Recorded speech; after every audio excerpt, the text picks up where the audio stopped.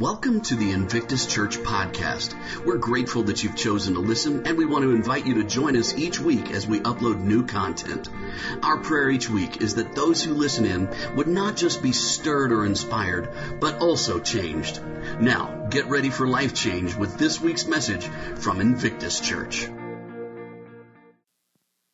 Hey, Invictus Church, Alan Danielson, your lead pastor here, and I'm off this weekend. I don't get a lot of Sundays off, but I'm gone this weekend, and I am really excited about what we have for you today. A friend of mine named Matt Johnson is going to be sharing God's Word with you today, and Matt is an experienced leader, a great pastor, a phenomenal Bible teacher, a guy who has made a big difference in lots and lots of churches, a guy I trust and a guy I believe in, and I'm super excited to introduce him to you today.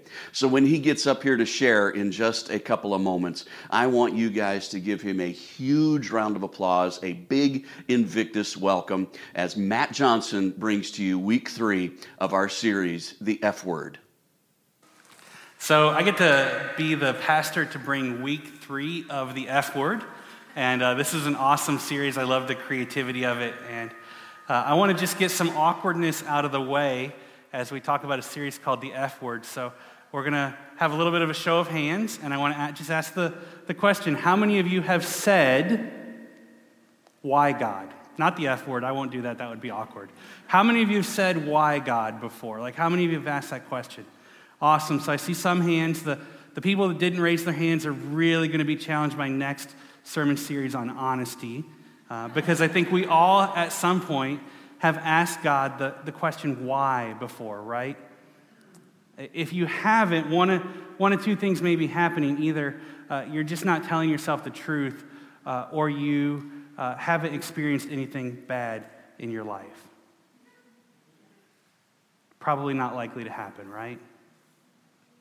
We all ask God the why question at some point. Maybe the why question is, God, why did this happen to me? Maybe the question is, God, why didn't this happen to me? Maybe it's, God, why did you give them that? Or why did you do this to them? Why?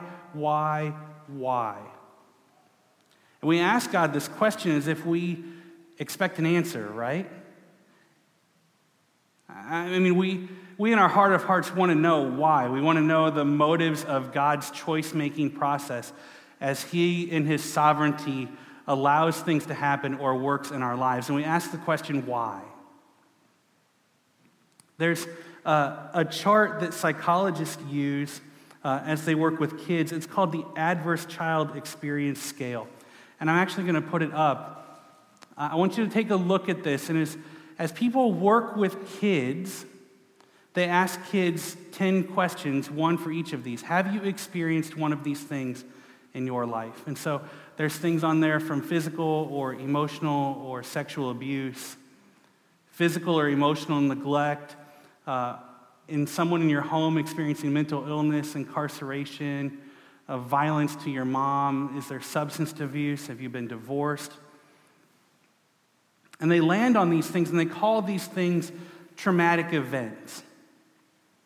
We like to say that that's just life, right? But those are traumatic events, and they don't go away easily. The latest research that I saw says that 88% of adolescents in our world now under the age of 18 have experienced at least one of these. 88%. 25% of adolescents in our world today have experienced 3 or more.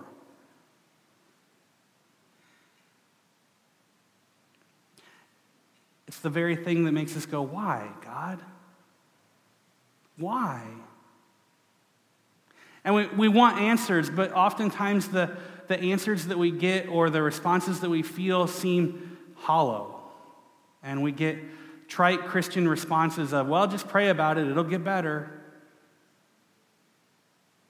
But these things don't go away easily, do they? And those are traumas, but man, you could throw so many other things in there, like the loss of a job, or your house, some major house catastrophe, or a flood, or a fire, or your car breaks down, and before you know it, trauma just piles up. And there's the saying that when it rains, it pours, and some of you are wondering, when is it going to stop raining? So as we think about what this series looks like and we process forgiveness, I think that a couple things can happen to us when we face these things. Some of you may be Christians in the room, and as you've experienced these things, you've asked the why God question, and you haven't gotten in some way the answer that you wanted. And so the response that's most common and that's the easiest, whether it's intentional or not, is simply for our hearts to be hardened. And we build up calluses on our hearts that say, well, God didn't do this the way I wanted, or God didn't answer that prayer the way I wanted. He didn't give me a proper response to the why question on this. And so I'm still a believer because I still want to go to heaven, but I'm just going to let this harden up a little bit. So you continue to do the religious activities that you're supposed to do, but you lose the softness to God that you once had. Maybe some of you are non-believers, and your experiences and things on this chart are the very reason that you can't bring yourself to accept God. Because in the moments of why God, when you look at those and you know that you or someone you love has experienced those things, you can't rationalize that together with a God that the church says is all loving and all caring and forgiving, and then the experiences of the people that you love or yourself. So we're left with this why God question over and over and over again. If anybody understood the why God concept, it's a guy in the Old Testament named Job. Job is a book in the Old Testament. It's probably one of the very first books of the Bible that was written. And Job is simply a story of a guy that if he were a modern Christian would be like a rock star. He would be like the equivalent of the pastor that never sinned, like that happens. But he would be the equivalent of like the rock star churchgoer. He tithes, he serves, his kids all love Jesus and don't do drugs. They're great kids, right? He had it all together. So God and God and Satan have this interaction, and Satan says, well, what about this guy Moses? He seems to really like you, but I think he only likes you because you've given him a lot of stuff. And God says, no, I'm pretty sure that he likes me because of who I am. Amen. And so God gives him the freedom to interact in Job's life, and in a matter of just a few days, Job loses everything. His kids pass away. His wife leaves him and passes away. He loses all of his livestock. He loses his home. He's left with nothing. His life is in shambles. And he asks this why God question in a matter of sorts over and over again. And so the majority of the book of Job is a conversation between Job and three of his friends. And his three friends come to him, and as good Christian brothers and sisters, they come to him and point the finger and say, you screwed up. Right? That's what Christians do. Unfortunately, that's the stereotype that we have. Job says, I didn't sin. This isn't on me. But Job keeps asking this why God question. It's like he has this idea that, man, if I could just get God's ear, like if I could just get in front of God and plead my case, then we could figure this whole thing out and we could make this all better. But God must not understand, or God must have made a mistake. But if I could just ask God the why question, we could fix this. So it's with all this in mind that Pastor Allen calls me and says, I want you to preach on the idea of forgiving God as we continue this F-word series.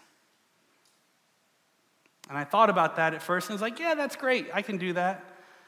And then I started to read and think and pray a little bit more, and I realized, man, Alan really stuck me with one. Because the idea of forgiving God is not this simple concept that we can just go, yeah, I forgive God. Everything's roses now. This is great.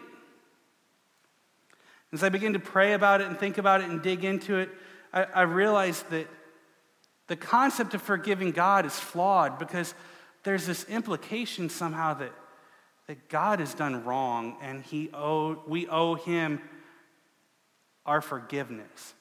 as if he has messed up in our lives, and we have the ability to, in some sense, lord our forgiveness over him and say, God, I forgive you. I let you off the hook. You screwed up, but I'm going to let that pass. So as we think about this idea of forgiving God, I want us to let go of the idea that we can forgive God,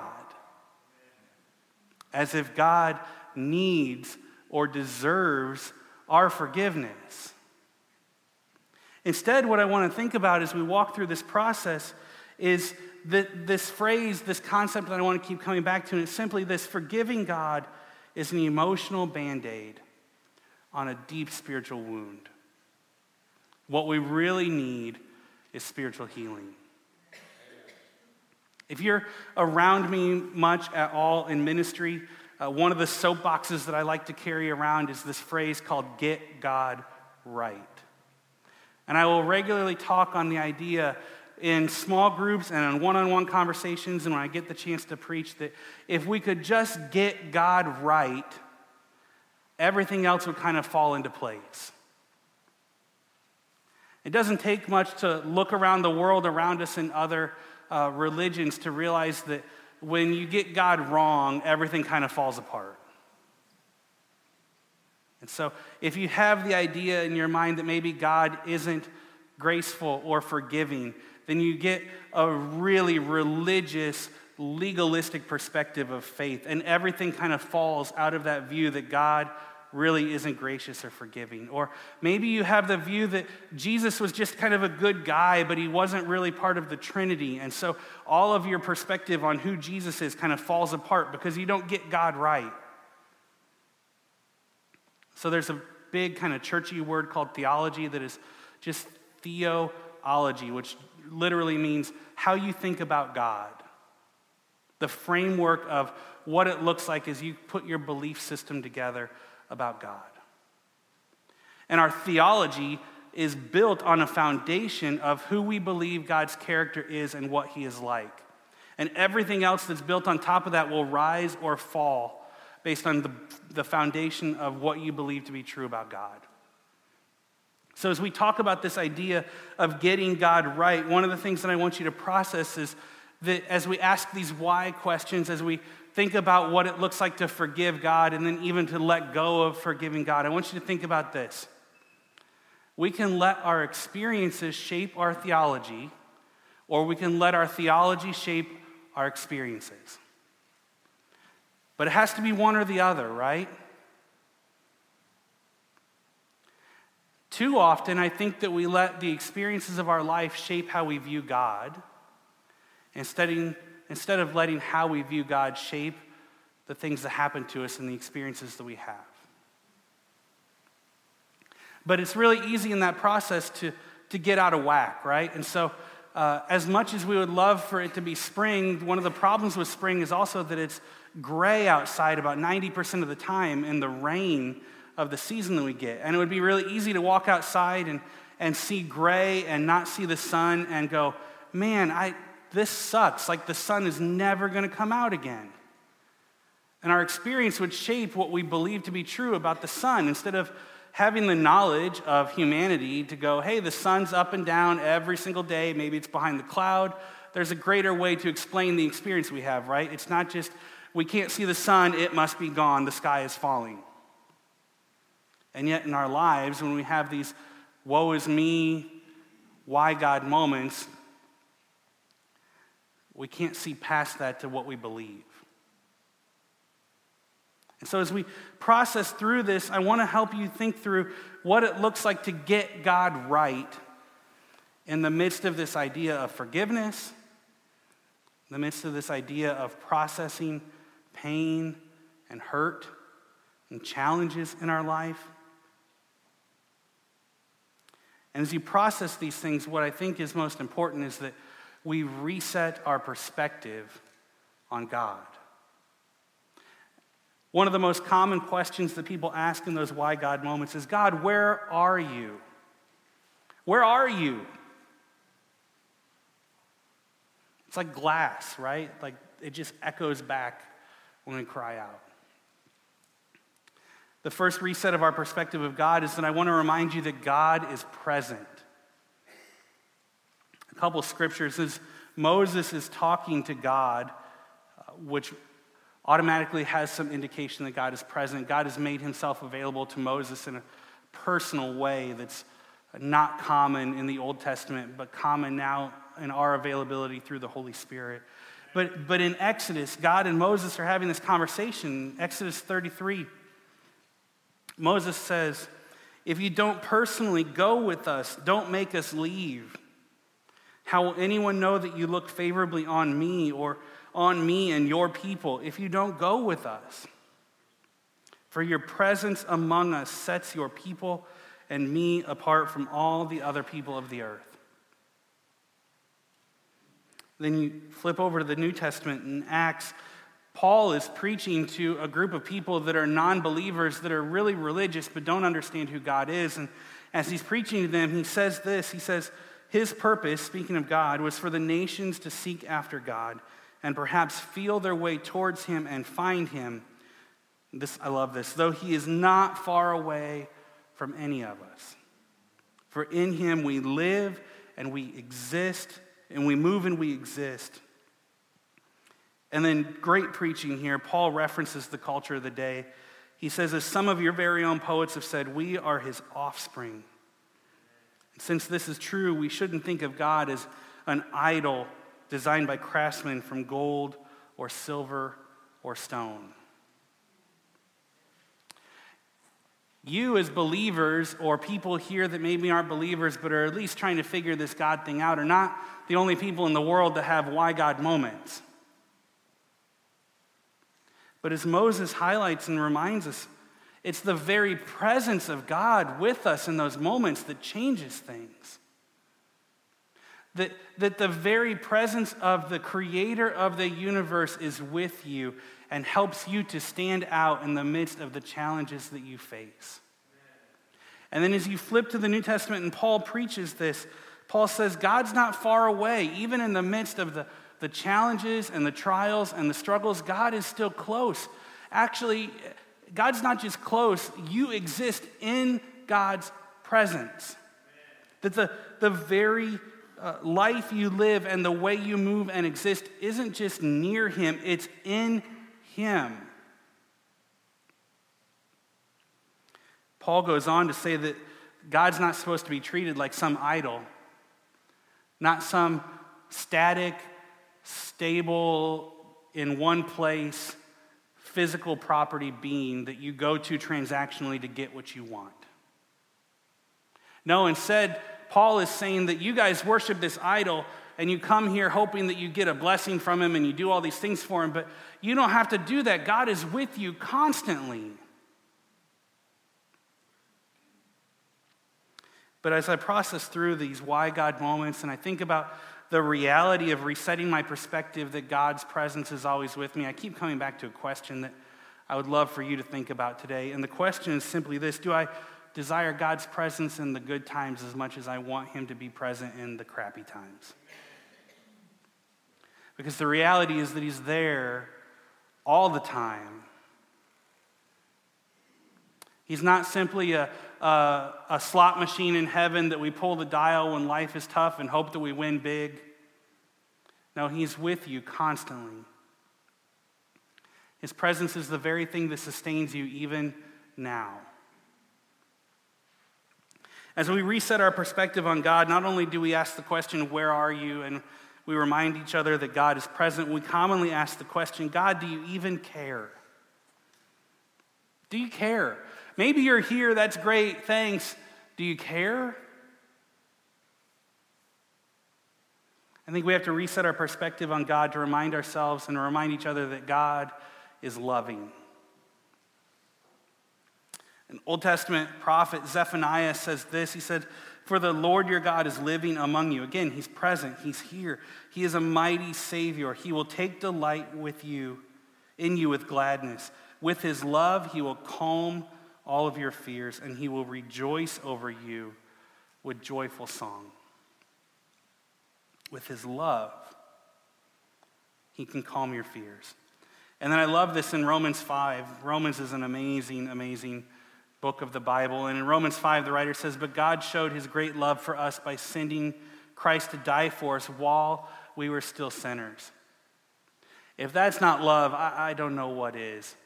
Because if that was my kid, I would wait till you were good enough to receive him before I would send him to die. And that's not what God does.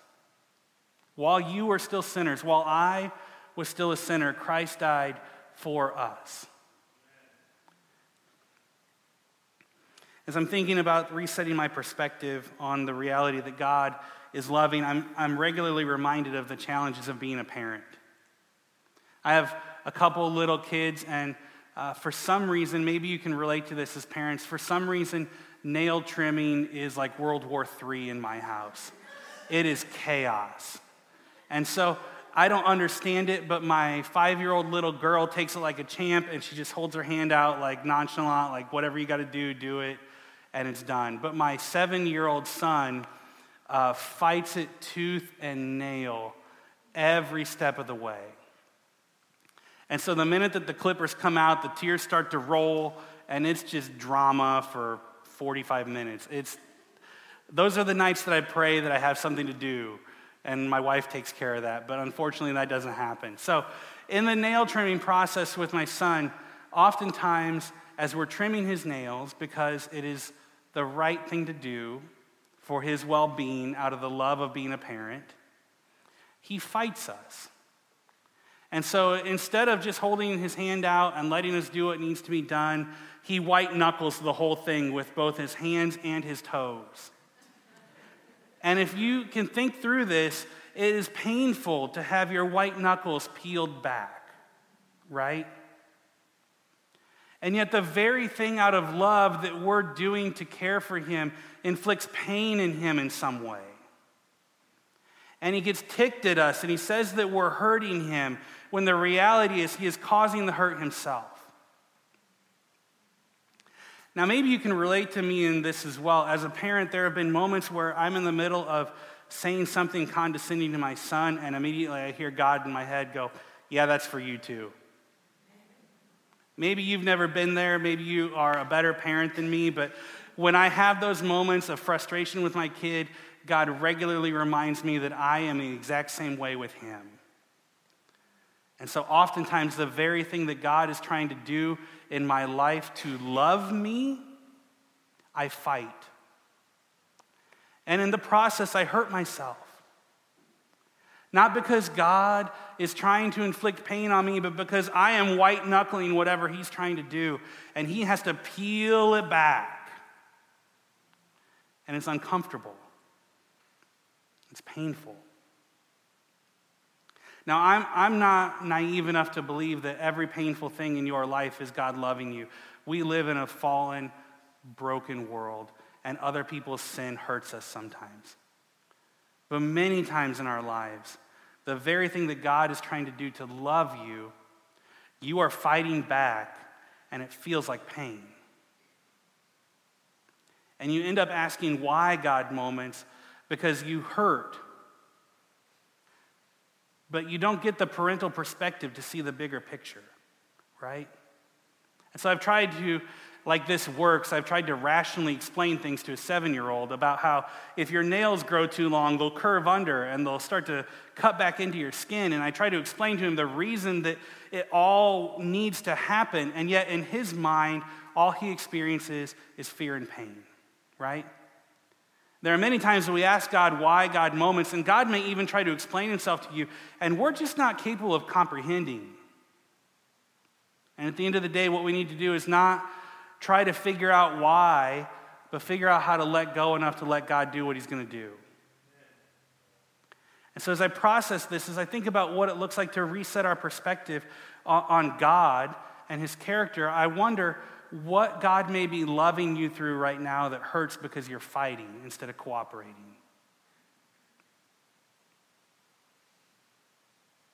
So we reset our perspective on God. The last thing, the common question that people get is, we ask God, are you here? God, are you going to do anything? And then or God, are you active? And then the last one is, God, are you going to do anything? Okay, you're here. You love me. When are you going to act? Like, when's the knight in shining armor going to ride in and fix this thing? Jesus puts it pretty simply in John 5:17. He says, Jesus replied in the middle of this conversation, he says, my Father is always working, and so am I. Romans 8:28, we sang this today, but do you believe it? We know that God causes everything to work together for the good of those who love God and are called according to his purposes for them. We sing the lyrics, and yet often we sing them with hard hearts and we're just religiously processing words on a screen. And so in the middle of the why God moments, we ask God, are you going to do anything? And over again in Scripture, we see that God is active, that God is at work.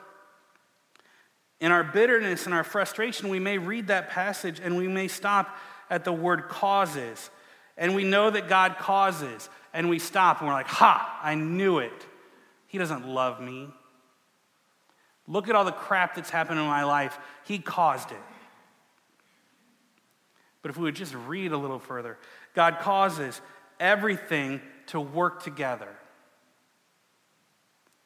And so, as only God can do, even the challenges that you experience in life, God can mold and shape together in a way that not only brings him glory, but is for your good. It can be really easy in the midst of these why God moments to have a myopic perspective. And I oftentimes get this mental image of a cyclops that you see like in sci-fi movies with this massive, giant, singular eye with a mirror right in front. And that's all we can see is our own pain, our own frustrations, our own challenges. But if we could just shift it a little bit to release the reflection back in a way that we could see God well, then I think maybe we could shift the question just a little bit from a why God question to a what God question. We ask God why over and over again, and we want answers about his motives as if those would satisfy. But what is really actually helpful in our life is not to ask God why, but to ask God what. God, what are you doing here? God, what is going to come out of this for my good? God, what are you trying to teach me here? God, what do you want to do through this in me for other people? If we could get past the why to get to the what, we would have a better perspective of God. You know, the end of the book of Jonah comes to this point where, Job comes to this point where Job is like frustrated and he just keeps at like, man, if I could just get to God, if I could just get to God. And finally God shows up and goes, you better brace yourself. You want to know why I do the things that I do? Let me tell you a little bit about me.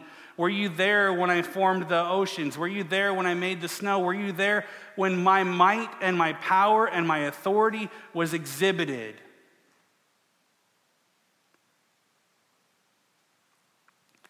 Job got a perspective reset quickly in the presence of God. And you know what I find interesting is that in the middle of all of that, Job never gets an answer. God never tells him why. That would tick me off so much. And yet the very reset of the presence and the perspective of who God is took the question away. It no longer mattered.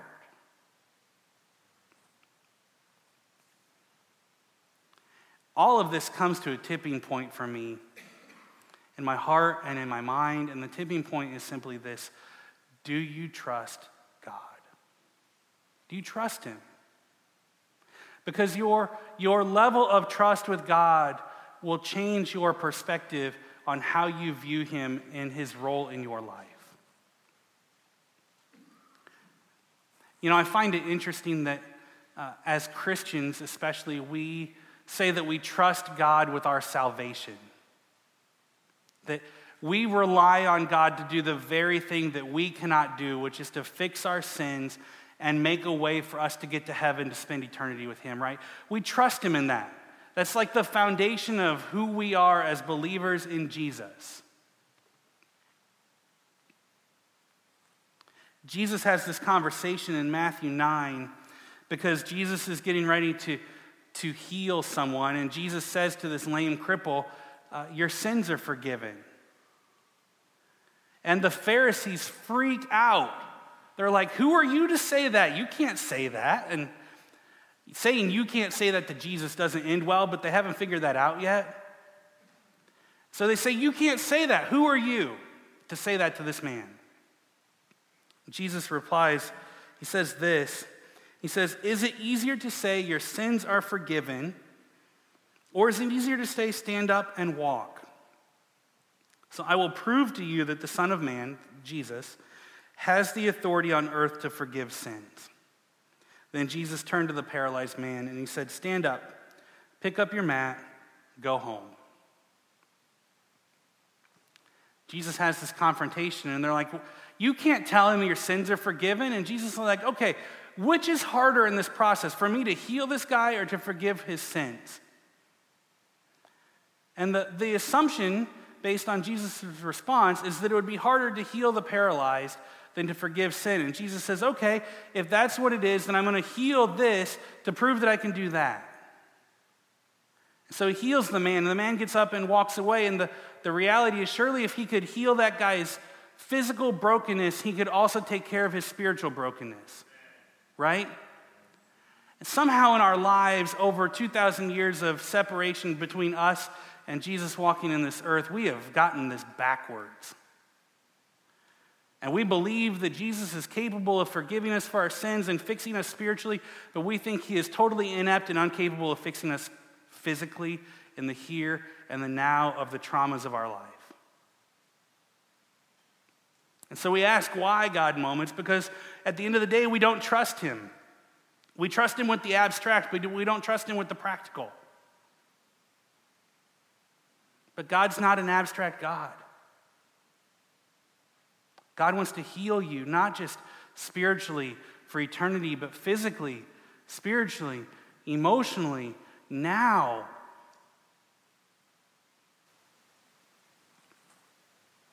Do you trust him?